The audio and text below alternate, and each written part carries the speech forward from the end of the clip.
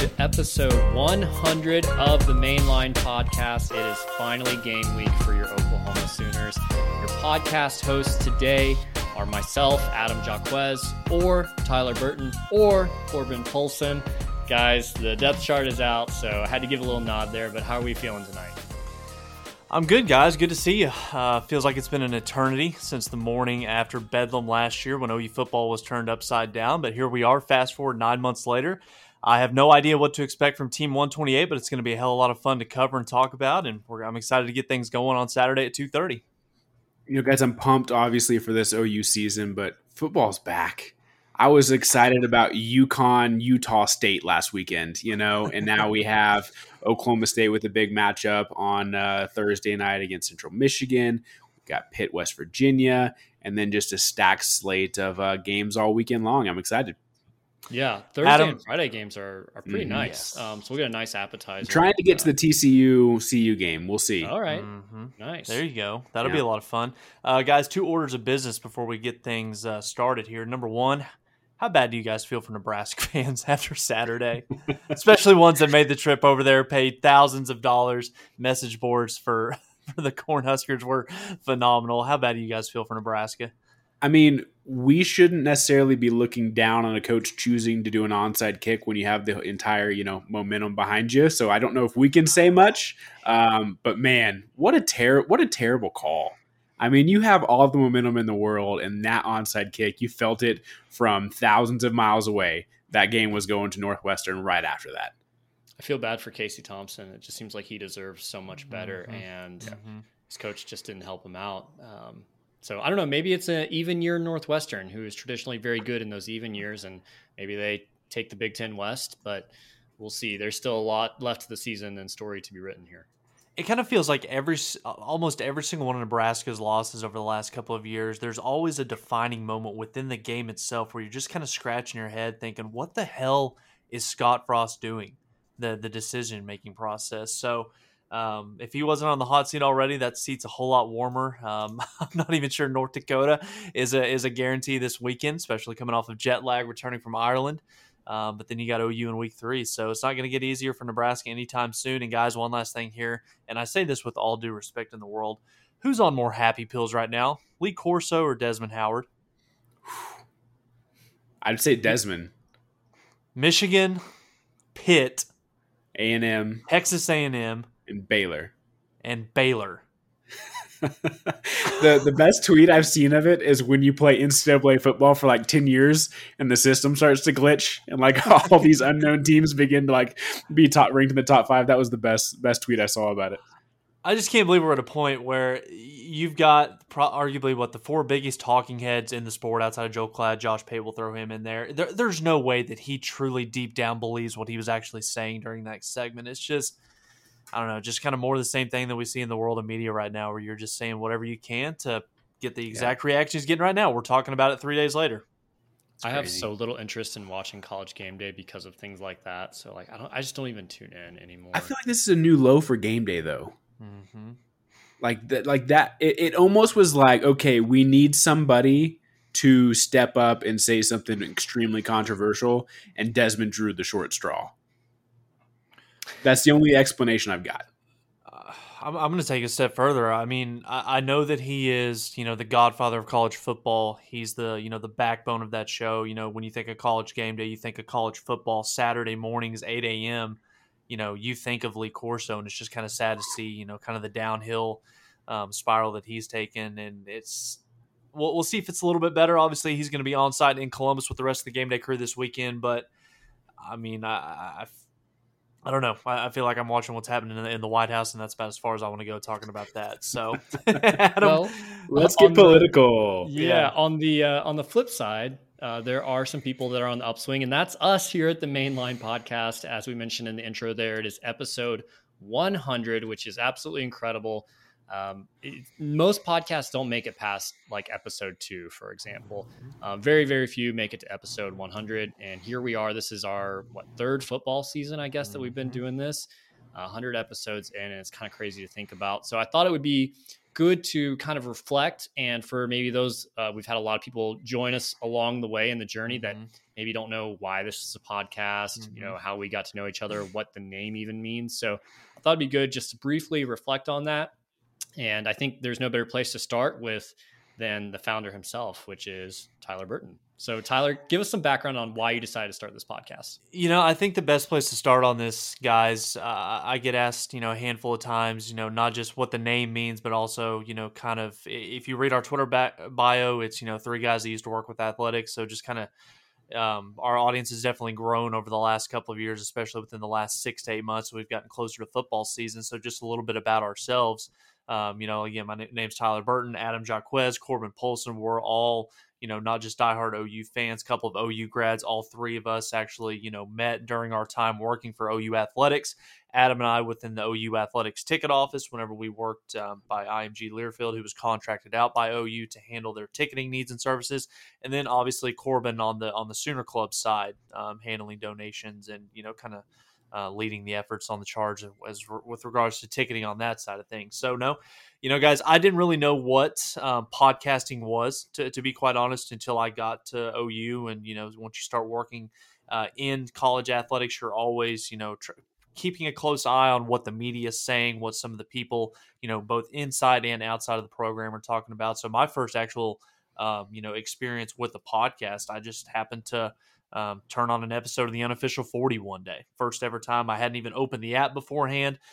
So listening to, Carrie, Josh, and Eddie, that was just kind of a wake up call to me with the world of podcasting. And I thought, what, we're a part of this each and every day. We're deep within the walls of OU Athletics. And, Adam, you and I don't know how many times you, me, Connor, how many times at the lunch table, we spent, just talking about OU athletics, particularly OU football, our fandom, thoughts on the season, what's going on inside and outside of the athletic department.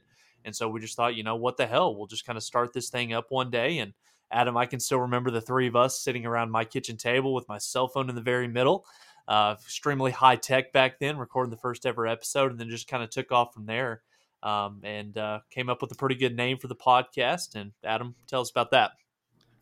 Well, first we got to give a name to the precursor of the podcast, which Tyler did an episode solo by himself. There it is. Jock of all trades. I guess fortunately we decided to I didn't know about that. That's good. No, I did a trademark search infringement. I couldn't find anything out on the interwebs. Maybe I didn't search hard enough. Maybe it's it's been deleted. Okay. Yeah. But the name, The Main Line, was actually, I think, something that I contributed very early on. We were trying to figure out what in the world do we call this particular podcast? And the reason behind that name is simply that we both were at the OU ticket office. That's kind of the front door, the front porch of the entire athletic program. And that's the phone number that pretty much everybody calls for anything, whether it's ticket related or not. So we took a lot of phone calls, logged into that main line from just random fans asking for things like schedule posters and what time is the game, what channel is it on, things that can be easily Googled. But can we change the pregame music? Can we move the kicking net? Can I talk to Mike Stoops? I need my Sooner Club decal on my car. Why it's only February, but I need my chair backs ordered before the first game. Can we go ahead and check that real quick? So all the crazy phone calls that fans would go to the university, we would have to pick up the phone and answer those. And there were some good aspects of that. We got to, have some great relationships with fans out there, but on the same hand, you got all the crazy things that people would think of too. So we always loved being logged in to that main line. And so that's where the name of the podcast comes from. Well, I mean, sometimes you make some money there. So, but that's where the name comes from. It was originally just Tyler and I for the first, I think 17 episodes. We made it through the very first football season, the 2020 football season. And then I think episode 18, Corbin jumped on board. Mm-hmm. Guys, it's crazy that I don't even feel like I was on that early. I feel like you guys were pretty well established when you invited me as a guest speaker that first time around. I remember getting a text from Tyler, I think, and I was like, I don't know what the hell I have to offer, but sure, I'll hop on. I love talking OU sports. And I feel like that's pretty much the motto we've tried to keep up with this whole time. We're not here to be smarter. I guarantee none of us can raise our hand and say we're an expert in understanding OU football, understanding college football, anything like that. We're kind of a common man's podcast. We just happen to have a little bit of experience with OU athletics, which I do think provides some value. But it's kind of crazy looking back, because I know Tyler and I's history goes back a little bit farther than me and Adam. I mean, Tyler, we go back to marketing days, in OU athletics when I was in grad school. And it's been cool and maybe I sound like a little bit of an older guy on this one, but it's been cool because Tyler was one of the best interns we had. And I knew whatever he decided to, don't get me wrong, we're going to go at it here in a little bit with bets and everything. This will clear itself out. But I always knew, Tyler, and there was a few other interns there where I was just really excited about their future. Tyler Paul was one as well. Haley was one. If any of you guys are listening, there's your shout outs you guys deserve. But anything you guys decided to put your hands to, I knew you would be successful because of the way you worked out of no payment job internship with OU athletics, putting in more hours than I probably should say on a podcast. And so it's been awesome to see, you grow in that way. And now for the ability for Adam, I know we got connected, with Sooner Club in the ticket office, throwing leads back and forth every now and then. And to see now none of us work for OU athletics, and yet we're still talking about it. I think we're all probably pretty happy we don't work for OU athletics anymore. But it's been awesome just to kind of see some of these connections that you made so many years ago. Now obviously just do something out of pure enjoyment that we have. So it was an honor to be on the podcast, and I appreciate you both, letting me have the opportunity. Yeah, and we certainly wouldn't be able to do it without everybody that's listening. We have, I think I looked it up, over 20 different countries have downloaded an episode of the Mainline podcast. Not even counting Russia. I'm counting those as bots. So prestige worldwide. That's right. Yeah. The thousands of people that are following us on Twitter. If you're not, make sure to check us out there at the Mainline Pod. And then on YouTube, I think I don't have the number in front of me, but something like 40,000 hours watched on YouTube already. Some cool stuff, some podcast related stuff, some non-podcast related stuff that you'll want to make sure that you check out. So make sure to subscribe to us on YouTube. You can find us just by searching for the Mainline Podcast. But enough reminiscing about the podcast. I'm sure that people are ready for game day, and we've got a game this Saturday. It's finally here. UTEP is coming in. Before we dive into, I guess, what UTEP is, what we can expect from them, we did get a depth chart yesterday, and I think the biggest surprise there, I'll just throw it out there, is Jaden Davis, the starting corner opposite of Woody Washington. How do you guys feel about that? I think that was probably definitely the biggest shock to me, just because it kind of feels like all off season, especially after spring ball, it kind of felt like, Woody, he's that starter. He's got that one side locked down, but it kind of felt like it was a two-way position battle between Kenai Walker and DJ Graham. And guys, I'm going to be honest with you. I didn't even factor Jaden Davis into the equation at all with regards to that starting cornerback position. He was also kind of a guy, made an impact as a true freshman. Last year was kind of forgotten about, didn't get on the field too much. I really didn't expect him to, make his way, onto the 2D, much less be trotting out as the starting cornerback opposite of Woody Washington in week 1 against UTEP. So, yeah, Jane Davis, that's a big one for me. We talked about it, all off season, the two Jakes, especially once they got on campus in the summer. Both them finding their way onto the 2 deep on the offensive line. That's definitely got a lot of people, especially Bill Beanbo, excited about the future of this group. But yeah, Jaden Davis, starting out at corner, I don't know how I feel about that. Ultimately, you got to trust Jay Valai and Brent Venables. There's nobody that knows defensive football better than that guy. So we'll just kind of wait and see. Go ahead, Adam. Remember in 2019 when he was a true freshman and he came out, and I think he was opposite Parnell Motley, and he kind of rotated in with Trey Brown, and we thought, whoa, this guy's good. And then he basically followed the same trajectory that former Mike Stoops defensive backs followed, like Jordan Thomas, for example, that were really good as young guys and then slowly became worse as their career progressed. And so I wonder if this is kind of just a new fresh start. Like, it's a new system. The zone coverage scheme should fit him particularly better. My concern is that, do we get too far down the road into like game 4 or 5, and then we realize, maybe he's not the right fit. I certainly want him to succeed, but he hadn't done anything up to this point, really.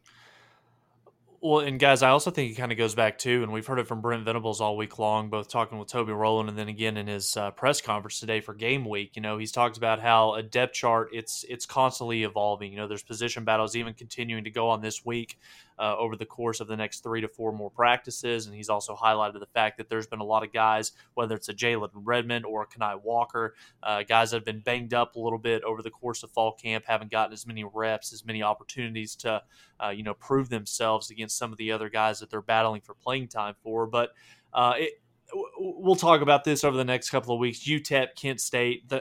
I really don't know how much we're going to learn about this football team over the next couple of weeks. If anything, we'll dive into that here in a second. Some things that we'll be looking for, that even though the talent discrepancy is going to be a huge gap between OU and both of the next two opponents, there's still going to be a couple things that I'm going to have my eye on in terms of my excitement level, where I think the direction of Team 128 is going.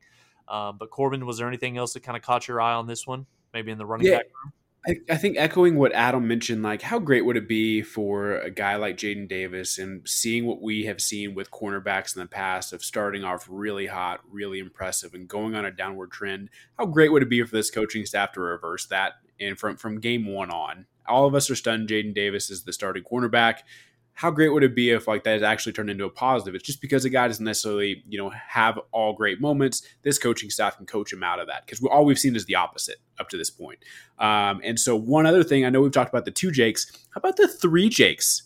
Jake McCoy getting the number 2 spot at the Mike position. Do we believe he's a number 2? I think he's just cooler looking Brian Meade to me. He's a walk-on, guys. It's so rare for a walk-on to contribute much to a football team. I think if push came to shove and they actually needed someone to play a bigger role than just the second string guy, I think Deshaun White immediately goes back that direction. So I'm not buying any stock there. All right.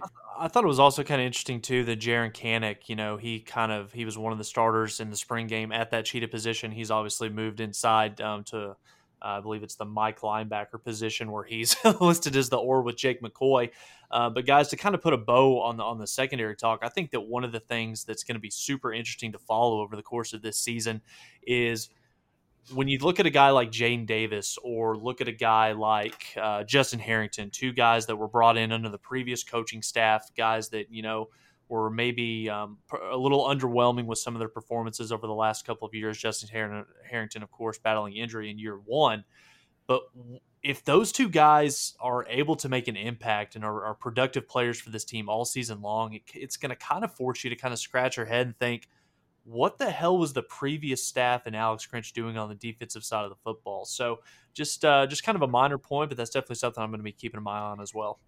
Any concern that Redmond is not locked up that one spot? I think it kind of goes back hand in hand to the injury. He had the concussion earlier in camp. And like I said, it's going to be an evolving depth chart. It wouldn't surprise me at all if he trots out there, first snap against UTEP on Saturday. But if he's healthy, we all know how good of a player he is. He's going to be heavily in the mix over the course of this season. What do you guys think about R. Mason Thomas cracking the 3 deep on the depth chart at one of the defensive end positions? I know that there's been one guy that Oklahoma fans, us 3 especially, have been just kind of waiting for this guy to come onto the scene, with how highly of a ranked recruit he was coming out of high school, and that's Clayton Smith. Clayton Smith is nowhere to be found on this depth chart. You've got a true freshman, R. Mason Thomas, listed ahead of Clayton Smith. So can't wait to see what this guy's going to look like. Brent Venables has raved about this kid. Yeah.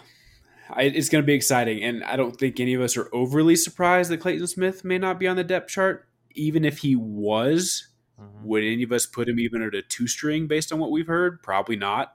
So maybe it's disappointing that he's not an or in the 3 spot, but at this point, does that make that big of a difference? What's tough about Clayton Smith, and we've heard it time and time again, not only from us, but other podcasts, it's not a fit. The defense that Venables runs, it's a hard fit for him. So not only is he trying to probably form himself into a fit, but now he has to basically kind of play outside of himself in some sort of way to make that work. And that's very difficult to do. So no real surprise there, but obviously seeing a guy like Marcus Stripling with an or with R. Mason Thomas is actually should be, I don't know if that's a knock on Stripling as much as maybe it is a testament to Thomas and what he's done. Yeah. Adam, what do you think about or go ahead. No, you go ahead. I was just going to ask you, running back has been a position group that we've talked about a lot this offseason. Eric Gray, Marcus Major, those are the two proven guys. Maybe not as much Marcus Major. I think that this will be his last chance, maybe his coming out party. We know that there's been a lot of praise for him. Javonte Barnes is a guy that we've heard a lot of good things about. Tawi Walker coming in at the number 3 spot on the depth chart, and no Gavin Sawchuk to round out the depth chart. Any thoughts on the running back position going into UTEP? Tawi Walker is the Jake McCoy of the offense, in my opinion. I'm not buying stock in that whatsoever. He'll get some mop-up duty carries, just like the walk-ons normally do.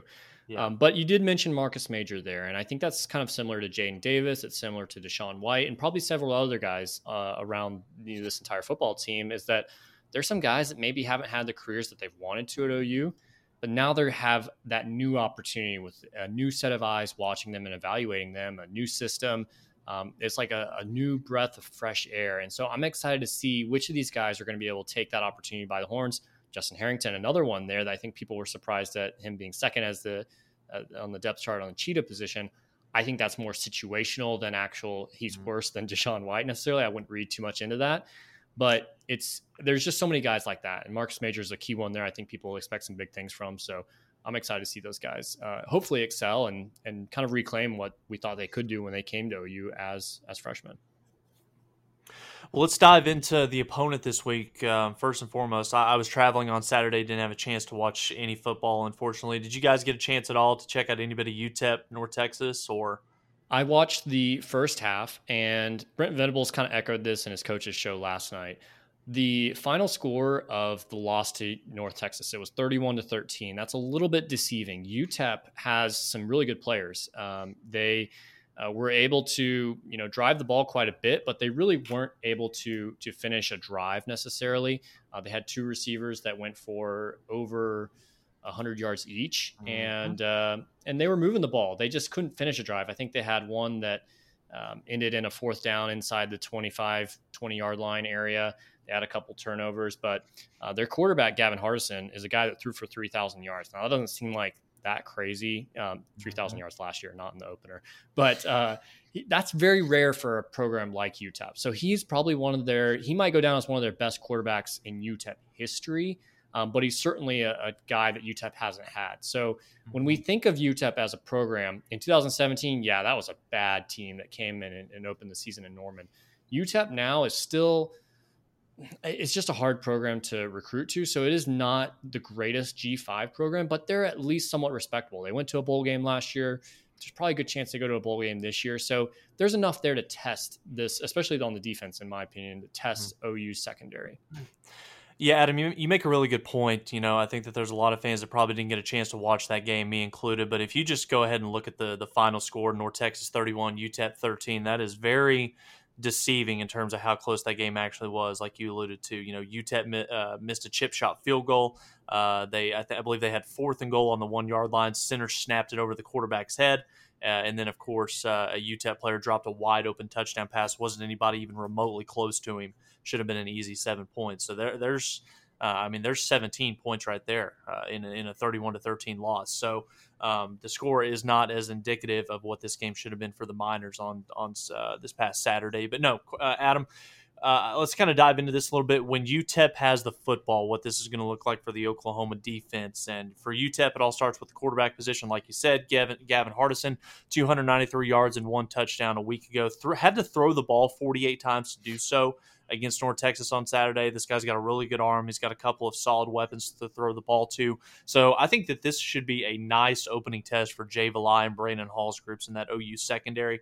Their best player, guy jumps off on film. I don't care that he is at UTEP. He's a junior college guy, and that is a redshirt sophomore slot receiver, Tyron Smith, 5'7", 170 pounds, speedster. They like to do a lot of things with him, both on the deep ball and getting him the ball in the backfield on the jet sweeps. If you go back and watch some of the highlights, he definitely showed his big play potential against the Mean Green on Saturday with over 120 yards and a touchdown. But guys, I feel like we're going to be saying this over the next couple of weeks. This is going to be a huge mismatch on Saturday for Oklahoma. Oklahoma's defensive front seven should have a field day against UTEP's offensive line.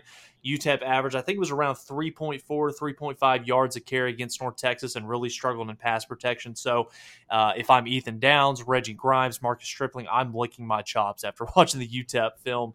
Watching the UTEP tackles and the way that they played against North Texas over the weekend. Sooners are bigger, faster, stronger, more athletic at every single position on defense, and Brent Venables' defense should hold this group under 14 points.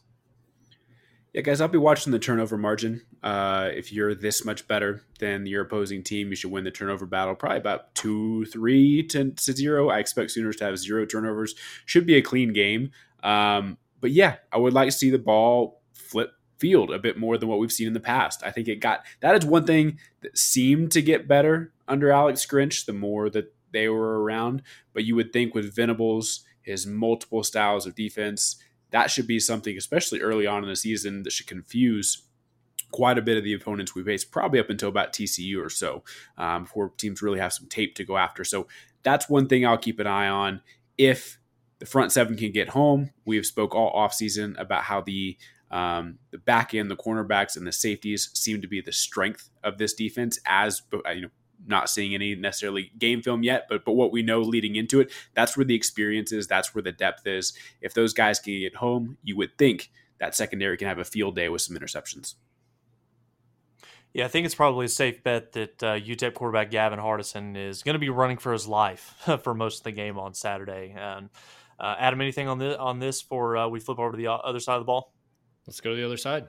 Same story, different side of the ball. North Texas wrapped up 183 yards on the ground against the Miners on Saturday, and quarterback Austin Ain for the Mean Green Three for 236 and 3 touchdowns. So Dylan Gabriel, this rushing attack, they should have a field day. They should be able to do whatever they want. Jeff Levy, whatever he calls, OU is going to have the advantage at all 11 positions.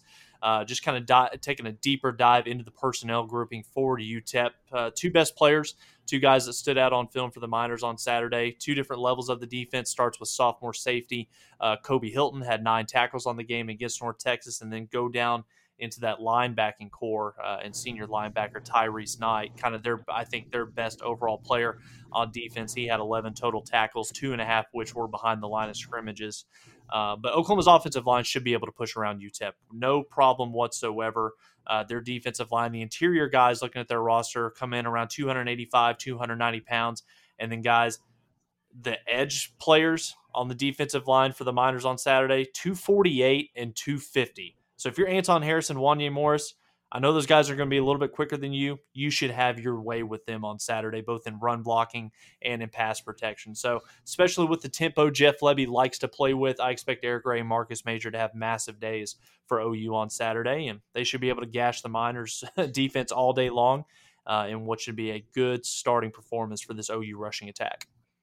Yeah, the line play is something I'll be watching closely. I just want to see, hey, how do they measure up compared to the things we've heard out of preseason camp? How well oiled of a machine is that offensive line at this point? I don't want to wait for OU Texas. That's been the benchmark a lot of years is, this line will just get it figured out by OU Texas. I don't want that anymore. I want to be ready from day one because we can't afford to slip up before that game. But also another thing I'll be looking at is the tempo. We saw this team run pretty fast in spring practice. Or in the spring game. I'd like to see how fast are they running in game 1 and how organized do they look in that process. So I think that'll show how well they're grasping the Jeff Levy offense, and especially Dylan Gabriel. We have really high expectations for him. How well is he running that machine? I think you're going to be able to go extremely fast at him because I think this offense is going to be very vanilla over the first couple of weeks against UTEP. Most likely. Yeah. So, but yeah, I think that the level of physicality on the line of scrimmage from both the offense and defensive side of the football, that's going to be one thing I'm watching. And then Corbin, throwing this over to you, because the talent level, the talent discrepancy is such a huge gap between these two football teams. Really, the only thing else I'm going to be looking for on the defensive side of the ball for OU is tackle, tackle, tackle. Are these guys in good possession to make plays? Are they gang tackling? Are they swarming to the football? And then also, how many times have we seen over the last 5-6 years, both with Alex Grinch and with Mike Stoops, assignments blown, coverages blown, guys running free downfield? Let's see if OU can get off to a good start on Saturday, being assignment sound, covering their guys, and making plays when the ball's in their area. Yeah, I'm going to echo what you guys mentioned on the offensive side of the ball. Run the damn ball. I mean, if UNT can rack up 163 yards on the ground against UTEP, you got to think OU needs to be looking at 250, 275. Let's keep Dylan upright. Have him a clean jersey. Doesn't even need washed for next week. Like, let's just get in, get out, do our business. I will be very curious though, because you're implementing a new system. I know that Dylan Gabriel is going to have time, as much as he knows the system. It's still different than playing in a game, and it's been a hot minute since he's kind of played within this system. So what's the score where it's like, okay, time to pull the starters? Or do you try to maximize what you can as far as getting them in-game reps, knowing that in just a couple weeks here, the atmosphere in Lincoln, bigger, faster, stronger athletes. I know what they did in Dublin, but they did the same thing last year, losing to Illinois to start the season, and yet they came into Norman and probably should have won that game. So I'll be very curious to see over these next couple weeks if it is a blowout. How big of a blowout does it need to be to pull those ones, or will Jeff Levy and co keep those guys in to get as many game reps as possible, knowing this is new to most of them? I think if there's one thing that we know after watching Jeff Levy offense over the last couple of years, the starters might get pulled from the game, but the offensive philosophy is not going to change whatsoever. They're still going to be going fast, going up tempo, just plugging and play with your second and third string guys trying to score. So I think it's probably the same situation where, starters probably play 3 quarters, then get your guys in there for some added depth and experience in the fourth quarter. But yeah, keep everybody healthy, run the damn ball, get out of here with a win, keep everybody healthy, and let's move forward to Kent State. Is that, I know we kind of had this mentioned as the number one thing you guys are looking to see overall on Saturday. Is that kind of where you guys are going with those 2 points, or do you have something extra that you're wanting to add there? Run the ball, turnovers. There you go. I really just don't know what else you can do, just because, like I said, across the board, all 22 positions, OU can play their C game and still get out of here, no problem. So just being assignment sound, technique-wise, fundamentally sound, and, no boneheaded plays. Don't give up a long touchdown. Don't have a busting coverage. So just play good Oklahoma football and, take it to them on the line of scrimmage. So that's kind of along the lines of the number one thing I want to see. And so this is for my Arrested Development fans out there. If you've seen that particular show, Tobias Funke once said, there's a new daddy in town, a disciplined daddy. And that disciplined daddy is Brent Venables. I know. Did we just come up with a good t-shirt idea? That's all I'm saying. We may have. It's trademarked by Arrested Development, probably. So if you don't get that reference, it will make no sense to you. But that is one thing that Brent has preached, is that we will play with discipline. We will play with uncommon effort. It's the details, the fundamentals. And so I want to see those. What do those details look like on Saturday? Can we avoid penalties? Can we avoid busts in coverage? Can we see guys flowing to the ball and gang tackles happening? Can we see the second string come in and execute, in the third and fourth quarters, maybe preserve a shutout or preserve, 20 points from going on the board, whatever it might be that we saw those teams in years past, even against teams like Tulane, for example, in last year's opener, just hang around and make things nervous. I want to see the door just slammed shut on UTEP. And a lot of that is in the details and in the discipline of this team. Adam, I think you make a really good point. I think if there's one thing that Oklahoma has failed to do, which obviously there's a lot of things Oklahoma's failed to do over the last couple of years, when you look at the Alabamas, the Georgias, the Ohio States, whenever there's a Mercer or a Coastal Carolina or Texas School for the Deaf, anytime that there's a lower tier program on the schedule for those blue blood programs, Bama, Georgia, Ohio State, do what you're supposed to do. Don't play down to their level like we saw against Tulane and so many times in the past. Go out there, do your job, kick the shit out of them, get up by 50, and then let's go home. Don't turn the football over. Don't give this team a chance to hang around because that's when it can kind of come back and bite you. And Oklahoma should take care of business, no problem, on Saturday. So a few weeks ago, we went through our national preview predictions of all different conferences, who we think is going to make the playoffs, who we think is going to be the national champion. But we saved it for the week of, the first game before we wanted to go through what we expect of this OU team record-wise. So let's start with Corbin here. Give us your record for this team, and if you have OU losing, who you have them losing to. Yeah, looking at just the regular season guys, I've got 10-2. I've got one of those losses to Texas. I psych myself up thinking Texas is going to win every year, just kind of like level my expectations. It just feels like one of those years where regardless of how good or not good Texas is we've won 3 in a row. Is this just one of those strange ones where they get one? That happens in rivalries.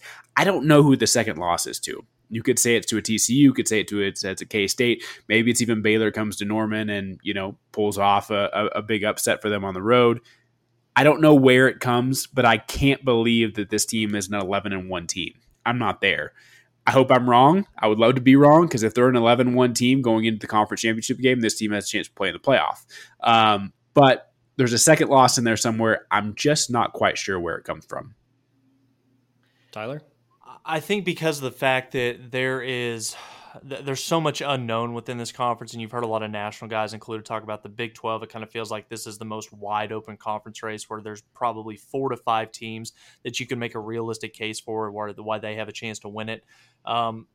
I could see this team going 10-2. I could also see 8-4 just by looking at some of the teams and where the games are Stuart Mandel on the schedule. Is that you? No, not quite there yet. I'm definitely not going 8-4, but I think that ultimately this team does get out to a 2-0 start, and I talked about it on the podcast. That 4-game stretch starting on September 17th at Nebraska, K-State, at TCU, Texas.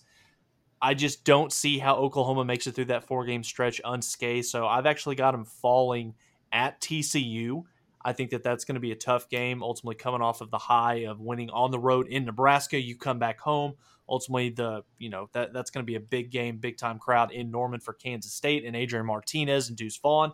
I think OU takes care of business against K-State. Then you've got kind of a trap game that I've got the trip down to Fort Worth. It's sandwiched right there in between K-State and Cotton Bowl against Texas. So I think that TCU, I'm going to chalk that up to a loss. Then I've got Oklahoma winning against Texas, beating Kansas, beating Iowa State. And then I think the second loss in what's going to be a 10-2 regular season, I think it comes at home to Baylor. And then I've got Oklahoma winning the rest of the regular season, matching up with Baylor again in the Big 12 championship. And I've got OU avenging that loss from earlier in the regular season to the Bears to win the Big 12. So I've got them going 10-2 and winning the Big 12 with losses at TCU and at home to Baylor. Corbin, do you also have OU winning the conference, or have you not given that any thought? You do? Okay. Yep. So it sounds like Sugar Bowl, most likely scenario in those predictions. I look at this team and I look back to last year, a team that went 11-2, and by most predictions disappointed across the board. But yet that team went 11-2.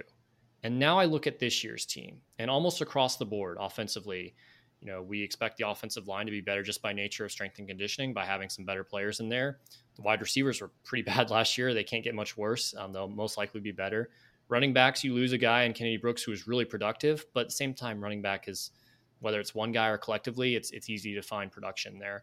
Quarterbacks, it's a little bit apples to oranges, and I think a lot of people project and say, well, Caleb Williams will be better than Dylan Gabriel this year. That is most likely going to be true, but Dylan Gabriel will do better than what Caleb Williams and Spencer Rattler combined for last year. So offensively, you look across the board and say they'll probably be better. Defensively, on the defensive backs, those look to be better. We're finally going to get the best guys out on the field. The front seven is where you have your biggest concerns. But I think there's dudes there. You're going to reload. So I'm looking across the board and I'm thinking, man, this team looks better in so many different position groups. We know culturally they're going to be better. We know strength-wise they're going to be better. Their discipline and attention to detail is going to be significantly better. The schedule lines up so well. Your toughest opponents come to Norman. And so for that reason, I think OU can go 11-1. I can't get to 12-0. I think that's too optimistic. I think that's too much crimson-colored glasses, and I know I have a lot of crimson-colored glasses on for 11-1.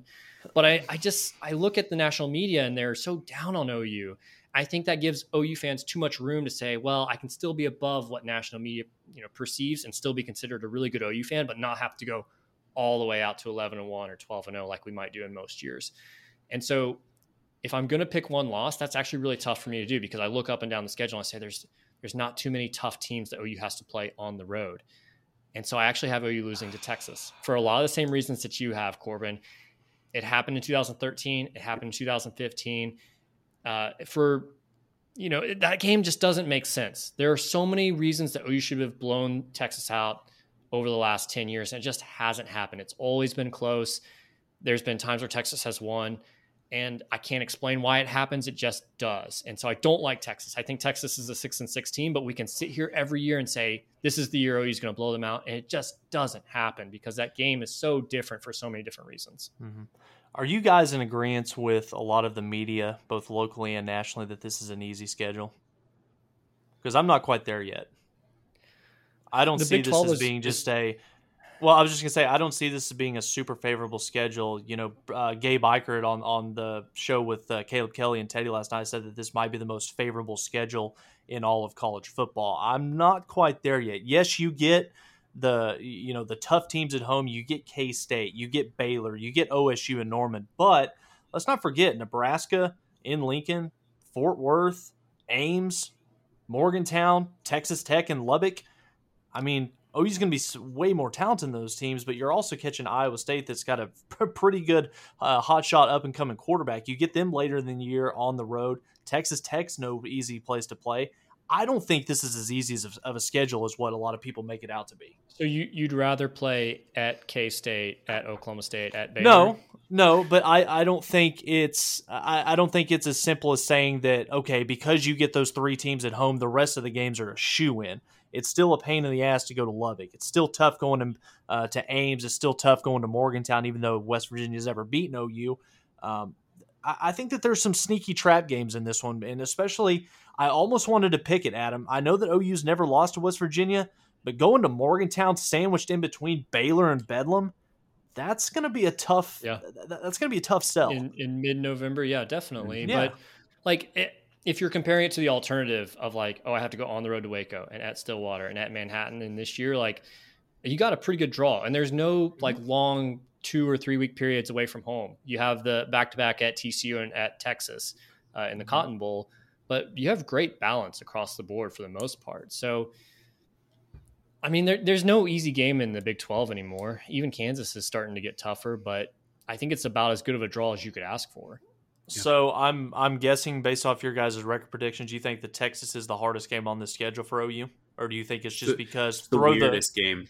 Okay, it's so hard to predict. You just never know what's going to happen. I mean, the last few times that there have been blowouts, it's when both teams were ranked, and you would think it was a close game, and it's blowout, and then you have a 1-2 and 4 Texas team or whatever the record may be, and you think blowout, and it's close, or we get upset. So it's just one of those. It's a weird game, and how many times can you win in a row before that little streak pops? And so we'll see. I hope I'm wrong.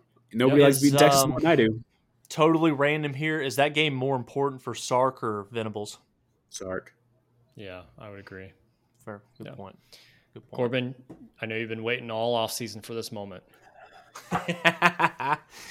Here we go. Champ is here. The redemption tour starts today. We'll see. Even if I've told you weeks ago, I hope you win so I can hold on to this damn trophy for 6 months, and you just have to wait for it. That's what I hope. But yeah, guys, let's hop into it. As your champion of last year for beers and bets, definitely want to get this thing started in the right front. What's already sucks, though, is there were a few picks that I wanted to take that I see Tyler has, and now I'm questioning it. And so week 1 is not off to a great start for me because I'm second guessing what I thought were great picks to begin with. But let's get started here. Adam, kicking it over to you. What is your number 1 pick here for beers and bets? So I guess I should explain what it is. So we pick 5 games every single week, going off of either first half lines, betting lines, spreads, whatever is available to bet, we will bet it. The good news is we, if you're honestly wanting a winning record, just fade us all year long. You're going to make some money if we've learned anything. So, it is what it is. But yeah, let's hop into it. Adam, go for it. Yeah, I'm going with my surprise team from the Big Ten that I mentioned a few weeks back, and that is Illinois. They've already played 1 game. They beat Wyoming at home 38-6. Tommy DeVito, the transfer from Syracuse, looked nice. Chase Brown, the all Big Ten running back, was running all over the place. They're going on the road at Indiana, a team that only won 2 games all year last year, a team that is in a little bit of a disarray. So I'm going with the Fighting Illini. They're a 3-point underdog. I think they're actually going to win this one outright. And that is a Friday night game. There you go. I'm going to take the next one here. And one thing I'm very, very disappointed in since last time we spoke was Tyler does not have the Purdue game on his picks. And I don't understand why. I don't understand why. It's amazing.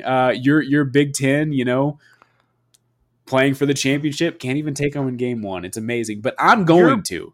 Okay. All right. Because Penn State is my surprise team out of the Big Ten. I'm sticking with it. First half, Penn State -2.5 against Purdue.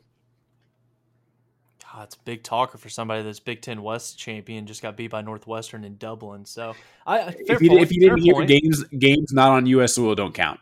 Okay, fair point. Fair point. Well, number one for me, I can't go against Alabama in week one. Death, taxes. If you want to win in gambling, you go with Alabama. So I'm going Alabama -41.5. I know it's a huge spread. It's the best team in college football. They're going to want to make a statement. They're going to want to do it early and often, go up and down the field as much as possible. So give me the Crimson Tide to cover the 41.5 against Utah State on Saturday.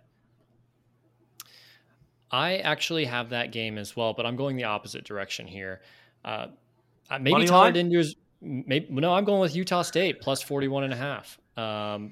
I know that Alabama is really good, but if you look at their history from last year, they played two cupcakes early in the season: Southern Miss and Mercer, and neither of those. Well, I guess Southern Miss is a pretty bad team, so they did beat Southern Miss by more than 42 points, but Mercer they did not, a FCS team. So I think that Nick Saban will hold off the dogs a little bit, but at the same time, Utah State is not the same type of cupcake program. They're a pretty strong Mountain West team. Mm-hmm. And so, maybe they get down big pretty early, but I think they can score some garbage time at least to cover that spread. So I've got the Aggies covering the 41.5. I'm so glad that this segment is back finally, because I love listening to Adam make the case on why a team is going to cover being a 6-touchdown underdog. So it never gets old. They could lose by 5 touchdowns. So yeah, that's true. That's true. I know you're wanting to hop in. It is my turn. So I want to take Bama so bad, but Tyler took them, and I'm just struggling with it. I'm actually going to stay out here in local territory. Give me the Horned Frogs -13.5 against the CU Buffs. I hate picking against altitude. That actually does play a factor. It sucks, let me tell you. But I can't get behind CU being any good. I watched them last year. I know they took A&M to the brink, but it was A&M. I just can't see TCU. If TCU is as good as we think they can be, this is a 3-4 score game. So give me the Horned Frogs -13.5. I like that pick. That's a sneaky good pick. Damn it, I take it back. Pick number 2 for me. It's a matchup nightmare for the Yellow Jackets in this one. Clemson going on the road. I know it's at Georgia Tech. Clemson's favored by 22 points in this one. Georgia Tech is a predominantly running offense, but Clemson's defensive line guys might just be the best position group in all of college football. Miles Murphy, Tyler Davis, Brian Breesy, and Xavier Thompson should make the Tigers difficult to run against all season long. So Clemson, led by Will Shipley at running back, they're going to do just enough on offense to cover the 22 points in what's going to be a good start to the year for Dabo and Clemson. I took that one off my board. I just couldn't do it after Clemson won that game by 6 points at home last year. Maybe you're right. I got to see it to believe it from Clemson. So I'm going with BYU -12 at South Florida. These teams actually did play last year in Provo, and BYU won by exactly 12 points. So I'm just banking on the fact that these are two teams heading in opposite directions. BYU is getting better. South Florida is not, in my opinion, even though they got our old friend Jerry Bohannon from Baylor starting at quarterback. And BYU is crossing the country for this game. I just think they're a much stronger program. I think they can win by at least 2 touchdowns. Let's go to Pac-12 country. I think if there's one thing we know, USC is going to put up some points. And if there's another thing we know, that Rice isn't very good. I'm going to take the first half -21 for the Trojans over Rice. I had that on my card, but I had it in the over 62 points just because, like you said, Lincoln Riley. Rice can score enough. Yeah, but it's the only thing that gave me pause. Lincoln's going to put up points in week 1. He's going to want to make a splash out there. And Alex Grinch, I don't trust him to give up less than 10. So if you could tell me USC is going to put up 50, Rice can get 2 scores. So pick number 3 for me, I'm going down to Louisiana for this one. Sunday night primetime in the New Orleans Superdome. Florida State versus LSU. LSU favored by 3 points. Florida State already has a game under their belt after a 40-point win over Duquesne in week 0. But guys, this is a huge step up in competition. And if history has taught us anything, it's that no team is safe in New Orleans when the Tigers are playing against them. So we don't know which quarterback is going to be starting for LSU, but it's only 3 points, and I trust Brian Kelly more than Mike Norvell. So give me LSU to cover the 3 points in week 1 against the Noles. My 4th pick, I'm going to Nevada, who is hosting Texas State. Nevada actually did play in week 0. They won at New Mexico State by like 10 or 12 points. These are 2 not very good teams, but it is a pick 'em, and Nevada's at home. Our old friend Jay Norvell left the cupboard kind of bare after he ran over to Colorado State. But Texas State is not very good either. Jake Spavital, I think, is in year 3 or 4 and really hasn't gained much ground on that. So give me the Wolfpack to just win that game in Reno. I'm going to take a line that seems too good to be true. Give me the Georgia Bulldogs, -17. That line seems big. I think Vegas wants people to take Oregon, but I can't trust Bo Nix. Can't do it. -17 Bulldogs. Corbin, I stared at that one for a long, long time. Felt the same way about Ohio State. I know. I took them off my card as well. Both of them right there at that 17-point or 17.5 number. But yeah, that's going to be a lot of fun to watch. We'll see if Dan Lanning can keep it close against his former boss and Kirby Smart. So next pick for me, I'm staying right here locally. Central Michigan, 21.5-point underdog going to Stillwater on Thursday night to open the season up against Oklahoma State. We all remember what happened the last time these 2 teams squared off in Stillwater. CMU shocked the Cowboys on a last-second Hail Mary. It was controversial. I don't care. I'm laughing. I know Spencer Sanders is back for what could be his final season, and the Cowboys have high expectations for that defensive line. But, guys, however, after losing so much NFL talent on defense in addition to a new coordinator, I think it's going to be a little tough for the Cowboys starting off. Central Michigan found its answer at quarterback a year ago. Combine that with the most explosive rushing attack, running back coming back in Lou Nichols that actually led the NCAA in all-purpose yards last year with just over 2,100 combined receiving and rushing. So for that reason, Chippewas are 5-0 against the spread in their last 5 games overall. I'll take that trend, and they keep it within 3 scores against the Cowboys on Thursday night. Fire up, Chips. I like it. My last pick, I am going to Austin. Louisiana Monroe is playing at Texas. And I'm kind of surprised I missed this. Texas is a 37.5-point favorite. ULM is not as bad as they used to be. They're showing some signs of improvement. They're still not a very good G5 team, but 37.5 points feels like a lot for a Texas team that still has a lot of things they need to figure out. So who knows what their quarterback looks like? Who knows what their offensive line looks like? The defense is still suspect. I just don't think we don't know. No depth chart. Yeah, no depth chart. So I don't think they can completely run away from that one. So I'll take the Warhawks to cover in Austin. Interesting. Is it really 37.5? That's a lot of points. Yeah. That's one of those that seems too good to be true, and I would almost go the other way. But I'm going to go back to this Bama game. Give me Bama -41.5. I think Bama is the best team in the country, and it may not be close. So, yeah, roll Tide -41.5. It's a freaking big line. I hate that it matches you, Tyler. Does it feel good to be on the same side? I don't know. Ask me after the game. I feel like I'm going to get a 2-game head start on you guys from that one. So we'll have some early separation one way or the other. Last pick for me in this one. I can't believe I've got both in-state schools on my card this weekend. UTEP traveling up to Norman this weekend, 2:30 kickoff on Saturday against the Sooners. Oklahoma favored by 31.5 points. That line's kind of stayed pretty close to that number over the last couple of weeks. But this is a game where, guys, I know that you have to throw the performance against North Texas out the window. It actually might kind of be a small advantage to UTEP, the fact that they've already got a game under their belt. There's going to be a little bit of rust factor with Oklahoma in this one. I know it's a less inferior opponent that we would hope to see in Week 1 against Oklahoma, but guys, I think that there's a lot of reasons why I feel this way. I think that there's still a lot of people feeling the sting, and there's a lot of players within that locker room that are still feeling the sting and the betrayal from, Lincoln Riley and the debacle that went down 9 months ago.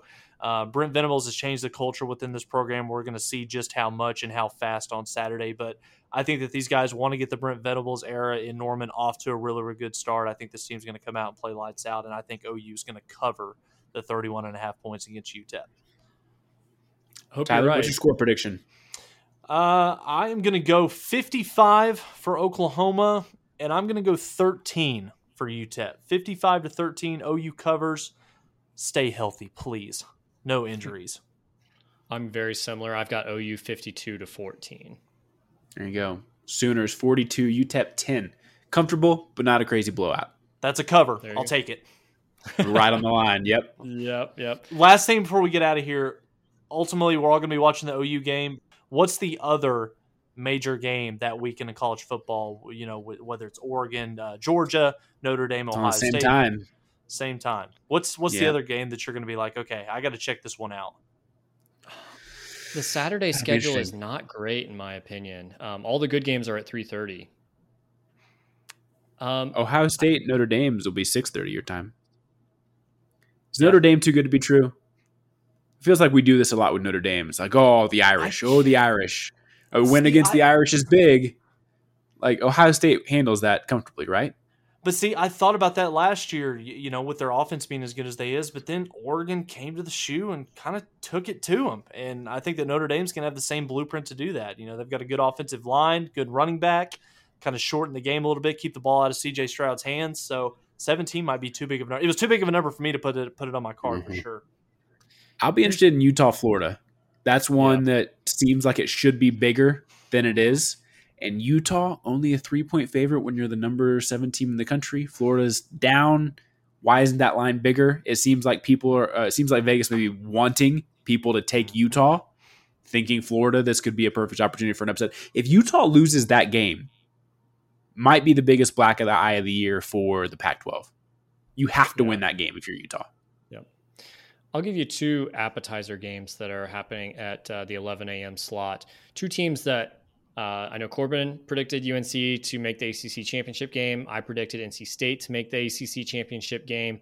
They're both playing in-state rivals, UNC at App State and then NC State hosting ECU, teams that have beaten those teams in past years. So not walkovers, but I think can give a good measuring stick right off the bat of where those ACC programs are as they potentially challenge teams like Miami and Clemson for the ACC crown and maybe knocking Clemson out in OU's favor in a playoff scenario down the road. So I think those are both very interesting early non-conference games there to keep an eye on. Yeah, cool. That's all I got, guys. I'm glad it's finally game week, and I can't wait for 2:30 to get here on Saturday. Great. Well, we will be back next week to recap the UTEP game and, of course, look ahead to Kent State. But again, episode 100, just a huge thank you to everyone that's joined us along this journey, listening to the podcast, following us on Twitter, on YouTube, wherever it is that you're interacting with us. We couldn't be more grateful for everyone that's participated there. So with nothing else on the docket for this evening, we'll see everyone again next week on the Mainline Podcast.